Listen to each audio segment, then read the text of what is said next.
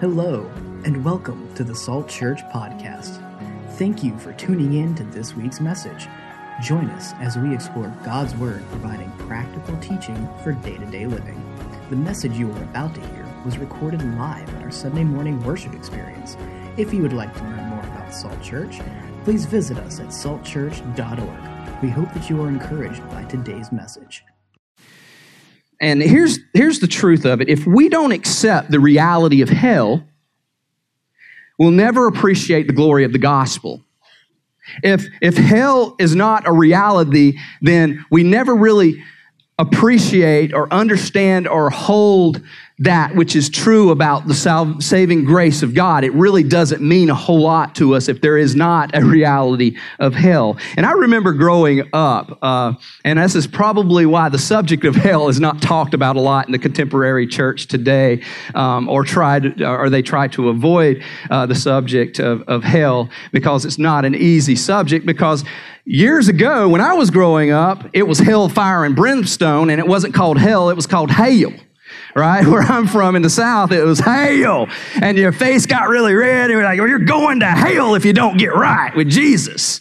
And here's what you can expect from hell. And this is where you're going. Everybody in this church is going there. So come up to the altar. And everybody starts running up and they begin to, oh no, Jesus, we need Jesus. And they're scared to death. And they get the hell scared out of them. And they're trying to get heaven into them. And then our approach about hell is like, wow, we don't want to be this. And my hope today is that I don't make you fearful of hell. In fact, it got so comical that I don't know if any of you ever listened to John Boy and Billy on the radio. How many of you are John Boy and Billy fans? Okay, nobody in here. That means I'm from North Carolina. Okay, it's a nationally syndicated show. I think you can get it on XM radio and on the classic rock station. When I was growing up, John Boy and Billy was on there, and there was this guy, and you can look it up on YouTube to get an idea of what I'm talking about. They laughed about the idea of these preachers and hell, and there was this guy named Reverend Billy Ray Collins, and he talked like this, and he was from a little country church out in the middle of North Carolina, and he would always make this statement: here's the Reverend Billy Ray Collins reminding you that it's time to turn so you won't burn. And they would laugh about it, and they get tickled about it. And he'd have these like monologues about hell and people doing wrong and condemnation, and they made a joke about it. And in some ways, well-meaning pastors back then, and maybe even their message was accurate and biblical, came across that way, and it misrepresented what the teaching on hell was all about. On the other hand, we don't want to diminish the reality of the horrors of hell, because there are some serious things in eternity for those who don't believe in God or don't follow God. So here's our statement. We made it last week. We'll make it again this week. What we believe about eternity determines how you live today. What you believe about eternity determines how you live today. What we think about heaven, what we think about hell, what we think about the afterlife determines where we go today. So if you believe that you're an accident, that you're a product of random chance, and that you're just brain waves and chemicals that work together to produce something, and there's no eternal purpose for you, what do? You live for yourself. You live selfishly rather than selflessly, and you live for today because we eat, drink, be merry, for tomorrow we die. Paul said it himself. If Christ did not raise from the dead, if Christ is not God, if God is not who he says he is, we just eat, drink, be merry. Tomorrow we die. We live for today, and that's it. But if you live with the idea that you were created in the image of God, that you have a purpose, that you have a design, that your identity is connected to God, then you live with eternity in mind, as if eternity matters and everything you do today is focused and directed towards eternity. Let me give you some statistics here about what people believe about heaven and hell. 74%, that's about 3 out of 4 Americans, and those are followers of Christ or not, believe in heaven. But lesser, only 40% actually believe in hell. That's like less than 0.5% of people in America. And on top of that, a half of 1% of people, 0.5% of people, don't believe they are personally going to hell. So in other words, most people have a hard time believing in hell, and if they believe in hell, they believe they're not going there, and it's only for the really, really, really bad people, like the rapists and the genocidists and different people like that, the Hitlers and the really, really bad people. So I'm ultimately good, and they're bad, and most of us are really good people, so heaven is waiting for us. Most people believe that in Western culture, in America. But Jesus said this, and let me just say this. Jesus didn't only talk about hell, he talked about hell more than he did heaven. There's more scriptures about hell than there is in heaven. So if Jesus took that seriously, I think we should probably take it seriously as well. He taught on it. I think we should teach on it as well. He understood it very well, and he wanted his disciples, he wanted his followers to know about it, and he even shared it with the Pharisees quite a few times. In fact, in most cases, he was talking to the church people, the Pharisees, when he talked about hell. He talked about it a lot. So we are challenged to talk about it today. And here's what he said in the Gospel of Matthew, chapter 7, verse 13 and 14. He says, "Enter through the narrow gate, for wide is the gate and broad is the road that leads to destruction," meaning it's a very easy, broad, wide road. A lot of people will go there. "And many enter through it. But small is the gate and narrow the road that leads to life, and only a few people find it." Wow. That's challenging. That's heavy. Now, if I were the devil, how would I convince people that they're to not follow God? First of all, I would convince people that there was no hell. Or I would convince people that if there is a hell, it doesn't really matter. It's not that serious. And I would convince the world that there's no need to connect what we're doing now with eternity, that there's really no spiritual urgency. I would do everything I could to hide the fact that there is something waiting for those in the afterlife that don't believe or follow Christ. And what that does is people live however they want. So that's a win for me as Satan. I would be able to justify sin. We would be able to justify sin. We'd be able to reject Christ.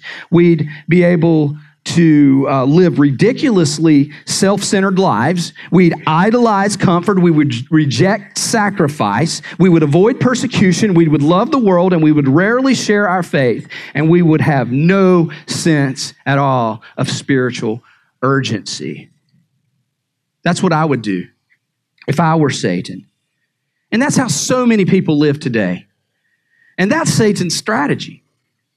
That's the devil's strategy, is to convince us that there's no repercussions in this life. There's no sense of anything we do in this life having any kind of justice. So why does hell exist? Let's talk about that for a minute. I want to give you 2 reasons why hell exists. There's many reasons we could probably go into on top of this, but there's 2 main reasons I want to make simple today. The first is that hell exists for Satan and his demons. Hell exists for Satan and his demons. Using an iPad is always difficult because you hit the screen and it jumps to 3 different screens here. So hang in there with me and track with me for a second.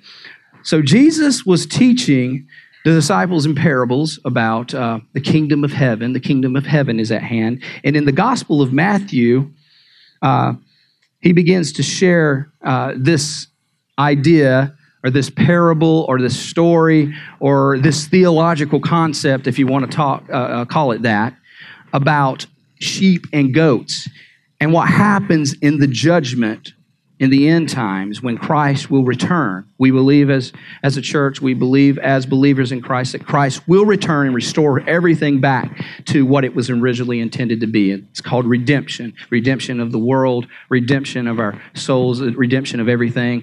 Eden restored. Eden lost was Eden restored. But when Christ comes back, there will be a judgment. And he talks about sheep and goats, that the goats are those who do not follow Christ, and the sheep are those who are believers in Christ, and how God will separate through his judgment the goats and the sheep. And the goats on the left and the sheep on the right is how he will divide them up. And then he says this, then I will say to those on the left, those are the goats, depart from me, you who are cursed, and into eternal fire prepared for the devil and his demons. That's the key word right there. Prepared for the devil and his demons. Hell was originally prepared for the devil and his demons, Satan and his demons. It was to deal righteously with what happened in the past. When we look into Ezekiel and Isaiah, we see, and I'm not going to go into that too deeply today. We talked about that in our worship series, that Satan was a crown jewel in heaven and he fell. He tried to rebel against God. And what we learn from that moment when he was cast out of heaven, when he was cast out from the presence of God, Revelation gives us a little more insight. Revelation chapter 12 gives us some more insight into that, in which they talk about a third of the stars were wiped from the sky. The stars were symbolic language, allegories of Satan and the evil forces and the demons. So with Satan, a third of the demons were cast out of heaven into earth, or out of the presence of God. And we often think, when we think of Satan, we think of a guy with pitchfork in his hand, and a red jumpsuit, and we dress up. Halloween's around the corner. Part of the reason we talk about this is because the spiritual reality is, we're a little more spiritual in tune during this time of year, because we're thinking about goblins and goons and things like that. But we think about Satan, and we put a pitchfork in his hand, we put horns, and we put him in a red jumpsuit, and we almost make him like a clown. We make it kind of comical. We kind of put him in this place that, look at devil, it's the devil. He's on my shoulder, He's like whispering, and you can knock him off, But here's the deal about Satan. Here's the deal about the devil. He is and you need to know this, he is the very embodiment of evil. He is evil. And I could lay out all the scriptures that call him what he is, because there's many of them, but I'm just going to give you a brief assessment of what Satan is like. He's behind every addiction, every abuse, every fear, every pain, every shame. Scripture calls him the destroyer. That's where we get the name the devil. It's the destroyer. He's the dragon. He's the dark angel. He's the serpent. He's the adversary. He's the enemy. He's the tempter. He's the wicked one. He's the thief. He's the father of lies. He's the prince of darkness. He's the angel of the abyss. He steals our joy. He steals our faith. He destroys our health. He ruins our finances. He destroys our marriages. He takes our children, and he wants to completely take everything. He wants to completely destroy everything that we are. John the Revelator says it like this. He says in chapter 20, verse 10, and the devil who deceived them was thrown into the lake of burning sulfur, where the beast and the false prophets had been thrown. And they will be tormented day and night forever and ever and ever and ever. So hell was originally made for Satan and his demons. Number two, and this is where it gets a little trickier, hell exists for God to deal righteously with unbelievers.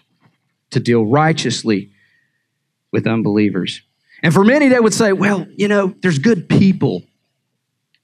There's good people all around me that don't know the Lord, that don't know Jesus, don't follow Jesus. Man, they bring me brownies, Sister Sue, she's got really good brownies and she brings them to my house. She's such a wonderful person, but she doesn't know Jesus. Why would God do that? And a few years ago, I sat across a table with a guy that was coming to our church, and he was really challenged by this. He just could not. And he asked me the question, why? Look, I've got a lot of friends around me in this community here in the Vibe District, and they're good people, and they're benevolent, and they do all these wonderful things. They feed the poor. they're self-sacrificial, and they do all this stuff. So I just can't accept that that a good God would send these people to hell for not believing in him. They have no faith in him, but I just don't believe that. And I asked him, I said, well, then, do you believe that there's no accountability for the wrong and the injustice that's done in this world at all? And his response was, absolutely not. Of course, there's bad people in the world, right? And I said, and my response was, you cannot, and it is impossible for God to be holy and not be just. Because before a holy, righteous God, no one can add up. And we can't even begin, and the second point I made, how can we even begin to understand the love of God? That his unfathomable ways, the way he is, and in a human understanding of what we understand love to be, we've reduced God to being the way we think. We put him in a box. And what's to say if God, in his love, because he is love, right, would not be doing a service to someone who does not believe in him by giving them the opportunity to choose God or reject God and be actualized in what choice they made in this life. Let me say it like this. God does not want somebody to be forcefully contained in heaven before his holiness and righteousness against their will. Because what would love be if it was forced on them? So we have to be careful how we do this. And those who, and back to the holiness of God, the perfect righteousness, the justice of God, when we look at God, those who say that God will not, and is gracious enough, will not send anyone that is good to hell or allow them to go to hell, in the same breath would say, well, there is justice. There needs to be justice for those things there needs to be justice for the people in this world that are doing wrong and hurting people. And it's a contradiction of terms. Because when we understand the character of God, we understand him to be holy and just. And if he is not holy, then he is not just. But if he is holy, he is just, and we cannot separate the two. It's the very character of God. Here's what it says in 2 Thessalonians 1:8 and 9. It says, he will punish those who do not know God. It says that in Scripture. We can't deny that. And do not obey the gospel of the Lord Jesus. What is the gospel? The good news. They don't respond to it. They don't want it. They reject it. And they will be punished. And this is really hard. It's no fun to preach, but they will be punished with everlasting destruction and shut out of the presence of the Lord. If we don't accept the reality of hell, we will never appreciate the glory of the gospel. If we don't understand the reality of hell, then what are we doing this for? If there is no hell, what are we doing this for? If everyone has a way somehow, what are we doing this for? Why are we even here today? Why are we even living, in the understanding of the gospel and salvation and living under the covering that he sheds for our sins? So let's get a little glimpse of hell today, and there's a few places in the Bible we can get a look at hell. In fact, there are two different words in Scripture that are used for those, the place that those who do not believe go after 1 minute after you die. You would have that. And there's the story of the rich man and Lazarus. Many of you may have heard that story before. Jesus used it in a parable. Do I think that's a real story that actually happened? I do personally, because he calls Lazarus out in a proper name, and I think maybe that ties to something that really happened. Some parables were probably made up, but I kind of think that Jesus had some kind of spiritual insight in what was going on in this particular scene. So you have the rich man and Lazarus, and I think it's also interesting that he doesn't use the name of the rich man. I think that's very interesting because I think the rich man in life was probably a prominent person that people knew because of his wealth. But the poor man was what Lazarus was called. So now we're in the afterlife, and we're coming into this, and we see the different contradictions here of the rich man's proper name not being used, and the poor man who was Lazarus. And here's what it says. If you'll look at Luke 16, verse 19, it says, "There was a rich man who was dressed in purple and in fine linen and lived in luxury every day." Now, this was very significant to the people in that day because when they thought of somebody who wore purple, they said, this person is filthy rich. This is like Louis Vuitton, this is like Gucci, this is like Oscar de la Renta, this is like the real high-end stuff. This is stuff nobody else can afford because in that day, you can go out and buy a purple shirt today, but in that day, the dyes were rare for purple. That's why you only saw it with royalty. And then there was the fine linen that the man had. When he said fine linen, immediately the people were like, man, if I sold fine linen, I could live a year off of what that would cost. So this guy was Kardashian rich. This guy was filthy rich, had so much money he didn't know what to do with it. This wasn't just a guy who had money. This was a guy who was probably the richest of the rich. And it said this, "And at his gate was laid a beggar named Lazarus, covered with sores and longing to eat what fell from the rich man's table."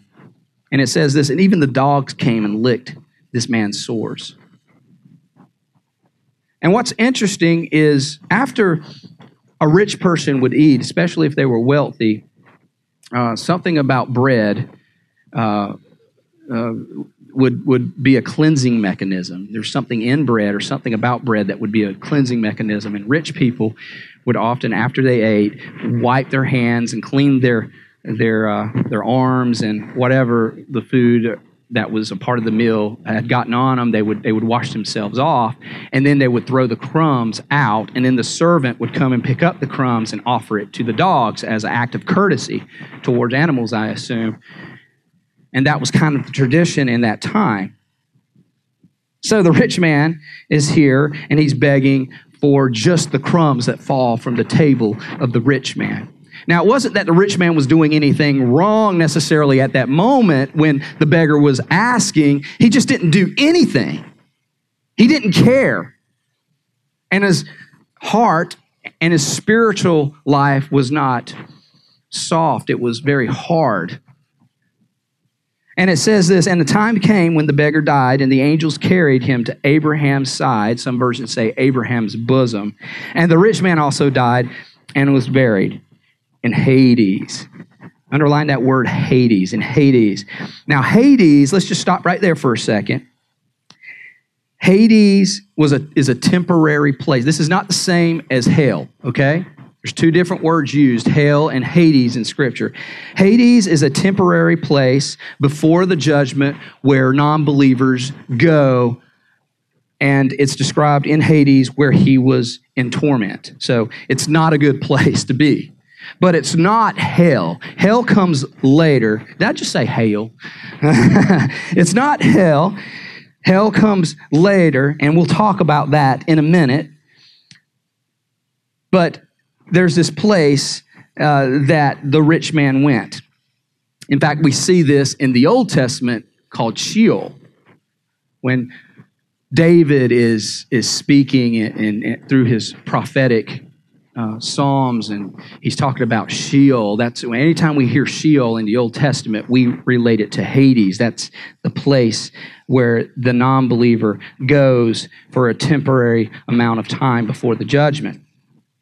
And in verse 23, it says, "He looked up and saw Abraham far away and Lazarus by his side."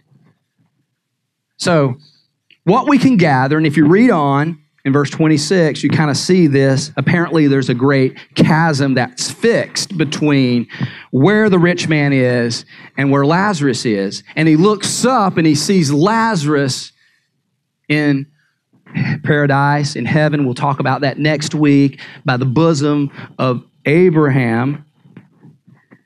So he's getting an idea of what's going on. It's very interesting, but apparently the rich man doesn't see him, but he sees the rich man, but he talks to Abraham.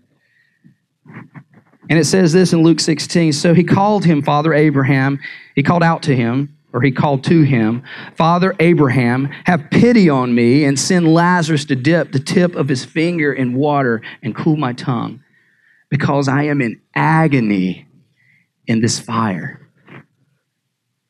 Just a tip of my tongue, just a little drop of water. We can see the reality here that this is not a pleasant place. The agony of fire. It's like fire.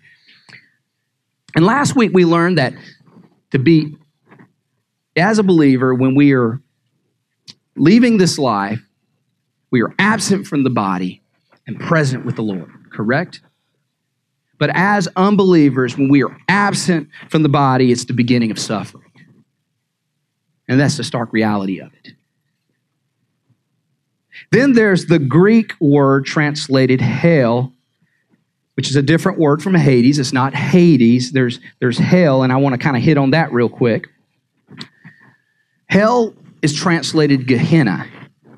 Gehenna. It's not Hades, it's Gehenna. And when the people heard the word Gehenna, they knew very well what that was. South of Jerusalem, there was what would be called an abyss or a garbage pit of fire where people would throw their waste, throw dead animals, throw criminal bodies, and the burning fire was very hot, and it would continue and continue and continue and continue. And just imagine when you have waste, when you have disposal, human disposal was there, just the disgust and the sickening smell that probably came out of that place, the maggots, the worms, the burning flesh, it's beyond sickening. And some historians even suggest that before Jerusalem, before Israel had come into the picture, that place was used by pagans for child sacrifice, for human sacrifice. So it wasn't a very pleasant place. And when people heard the word Gehenna, which technically was the valley of Hinnom, it was a place that nobody wanted to be at, much less wanted to be in. So it was a pretty heavy picture.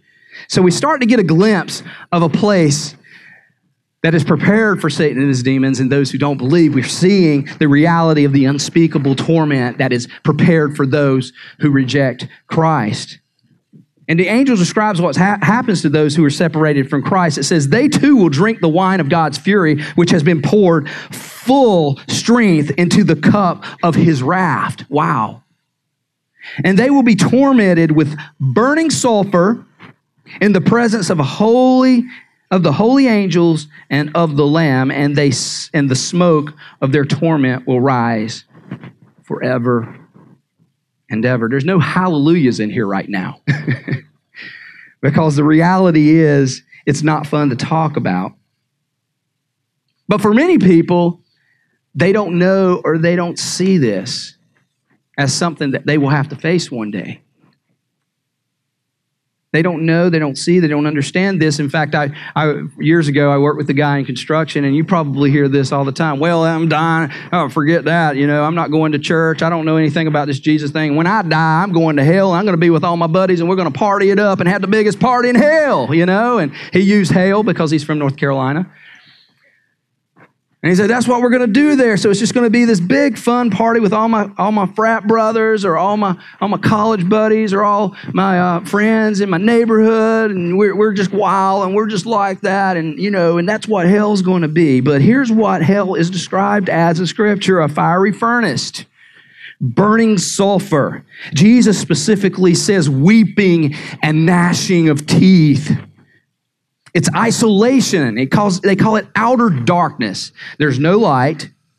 Apparently, there's no people, and there's no hope. Hell is likened to a nonstop eternal fire, torturous suffering, and unending pain.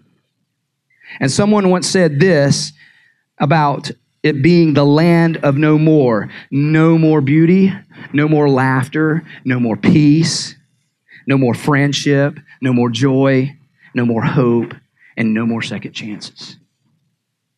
That's a pretty big deal. It's heavy. Here's how the rich man, going back to the rich man and what Abraham said to him as he responds. He says, and he answered, then I beg you, Father, he's talking to Abraham, sorry, go back to Abraham here. And he answered, then I beg you, Father, then send Lazarus to my family, for I have 5 brothers, and let him warn them so that they will not also come to this place of torment. He was so concerned about his brothers. And Abraham's response was, well, even if I sent you back, they wouldn't believe anyway. They have Moses and the prophets. And then he responded, if you send me back, though, it's me. They know me. They will see me. And it says, what makes you think, this is what Abraham said, he said, what makes you think they will believe you when you come back, even if they have Moses and the prophets, what makes you think that they will believe even if somebody returns from the dead? If somebody returns from the dead, what that connects to the resurrection of Jesus Christ, is foreshadowing what Jesus is getting ready to do. Even if I come back from the dead, people will still not believe. That's tough. That's heavy. There's 4 lessons we can learn from the other side, from the rich man, so that we can understand what it's like there. We can get a glimpse of what it's like there. The first one is the rich man was fully conscious and aware. He was experiencing pain. He was experiencing regret. He wanted to go back to his family. There was consciousness and awareness of what was going on around him. The second thing is the rich man's eternal destiny was irrevocably fixed. He didn't even, he wanted to go back, but there was no way to go back. There was a chasm set between him and the bosom of Abraham, which is paradise. He was there. And the third thing is the rich man knew that his suffering was just. He knew it was fair. He wasn't arguing that he wasn't supposed to be there. Well, God, Abraham, I did no wrong. There was nothing like that. So he knew what had happened to him was just. He never complained about his pain or his injustice. And he knew what happened to his brothers if they didn't trust Christ. He knew what was going to happen to them. So he was connecting that. And fourthly, the rich man begged and pleaded for someone to help his brothers know Jesus. So in hell, the unbeliever goes to hell. They still have an awareness of those that they affected in this life. And that's heavy. What you believe about eternity determines how you live today.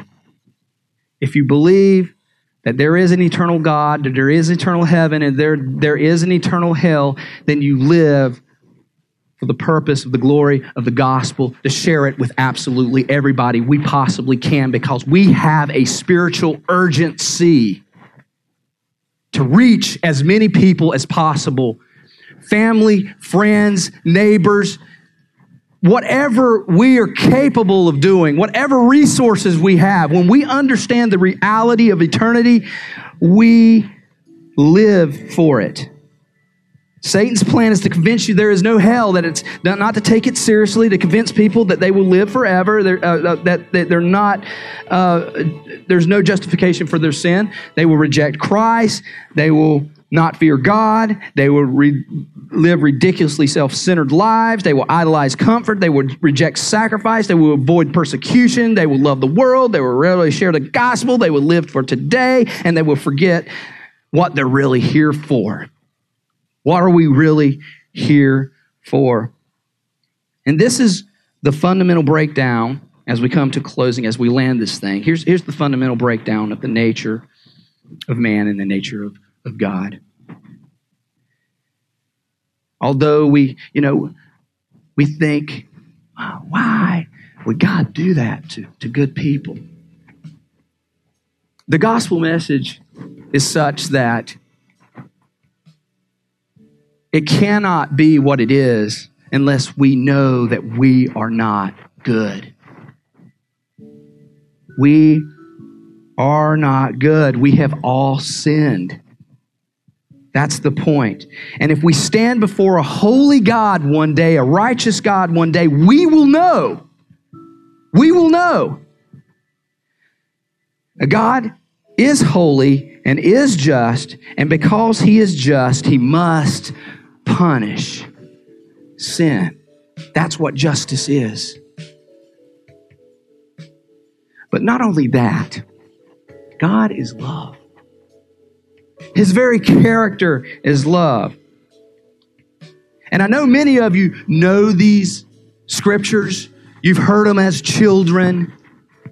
You've read them. You've heard other preachers preach them. Other pastors share them with you. But it's important for us to come back to this very thing of God's love. What does His Word say about His love? For God so loved the world that He gave His only Son, that whosoever believes in Him will not perish, but have everlasting life. God sent not His Son into the world to condemn the world, but that the world through Him, what? Might live. For the wages of sin is death. But the gift is a free gift. God says, I've got this gift for you. Take hold of it. It's a free gift. The gift of God is eternal life in Jesus Christ our Lord. Romans says, but God showed His love by sending us Christ to die for us while we were still sinners. And since we have been made right in God's sight by the blood of Christ, He will certainly save us from condemnation. He will certainly do that by putting our faith in Him. Jesus' death on the cross paid the price for our sins. It satisfied God's justice. The wrath of God was satisfied in Jesus Christ. The glory of the gospel is that Jesus, in His love, sacrificed Himself. The Father gave His Son so that we could be saved. And since we have been made right in God's sight by the blood of Christ, He will certainly save us from condemnation. Amen. Amazing grace, how sweet the sound that saved a wretch like me. You cannot know that you need a Savior until you know that you are wretched. And it's very, very, very hard to preach this without sounding condemning. But this is why we have the Word of God. This is why we have a holy God to reveal the sin in our life. And until we realize that we are sinners, we cannot be saved. Jesus said He left the 100. The good shepherd left the 100, left the 99 of the 100 flock to save the one. That's the love of God. He gave everything. The thief comes to kill, steal, and destroy. But what did Jesus come to do? He says, I have come that you may have life, and life abundantly. That's why we want people to know Him. That's why we care so much. Because God is a God of love. And He wants to have a relationship with you today. And if you don't know Him, first of all, you must realize that you need Him. Yeah, I've stolen. I've cheated. I've lied. Just look at a child for crying out loud. I mean, the way they act from birth. I mean, they're already fighting with their brothers and sisters. They're taking things, mine. They're thinking about themselves, and they don't even have any idea of what the world really is. Because in our nature, in human nature, we just are like that. That's what we're made to be. And that's what has kept us from being able to see God from the very beginning in the garden. But the beauty of it is God's love is so great that when we realize that we are sinners and we confess our sin to Him, say, Lord, I can't. I know I am not good. But I know that you are good. And I know that you are holy. I know you sent your Son to this world to die for my sin, your very own Son to die for my sin. And today I surrender my life to you. I accept Jesus Christ as my Savior. I know that His blood covers my sin. I know that I can be free today. I know that I can be without worry of where I'm going one day because I know who you are, and I know why you did, and I receive you into my life. Come into my life, transform my life, change my heart. Do you want to believe that today? Do you believe that today if you are believers today? If you're not believers today, do you want to believe that? Let's all close our eyes and bow our heads, and we're going to pray this prayer together, and I'm not even going to ask you to lift your hands. I'm not asking you to come to the front. I'm just believing the power of the Holy Spirit to transform lives, and all you have to do is believe in your heart, confess with your mouth, and you will be saved according to Romans. So just believe it and confess it. Believe this with me. Repeat this with me. Father, I believe that I'm a sinner, and I've fallen short of your glory. Today, I ask you to cover my sins. I believe that you are the Son of God. I believe that you died on the cross for my sin. And today, I ask you to come into my heart,